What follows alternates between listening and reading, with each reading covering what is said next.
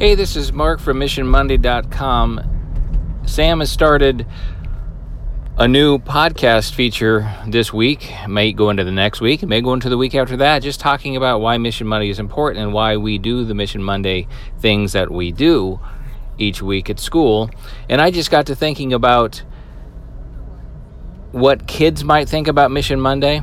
So I was going through some old notes just a bit ago and reading some things that kids had given me.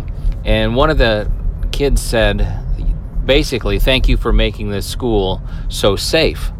And I got to thinking, there's one thing about being safe, just, safe from maybe weapons or safe from, fear of going to school.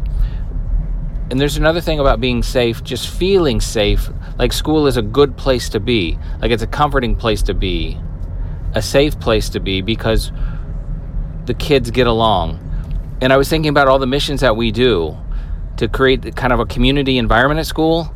Maybe it's like giving it throughout the week or writing each other an anonymous note of kindness and leaving it somewhere for the other student to find, or even drawing pictures of our mascot and hanging them up on our lockers.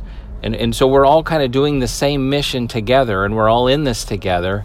And a lot of those missions have to do with pride in your school or kindness to each other and creating that sense of family. And so that's another reason why I think the missions are important, because we want that school, as Sam says, that school to be their one best place.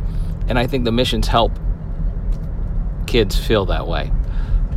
So don't forget Saturday we will have the book, It Happens in the Hallway, available for download for free through Amazon. Take advantage of that. If you don't want to take advantage of the free copy, we don't mind if you want to buy a copy. If you like to have that, hold it in your hands. We sure don't mind that money either. So thanks for listening again. Thanks for supporting us, and we will be chatting with you again soon. Bye-bye.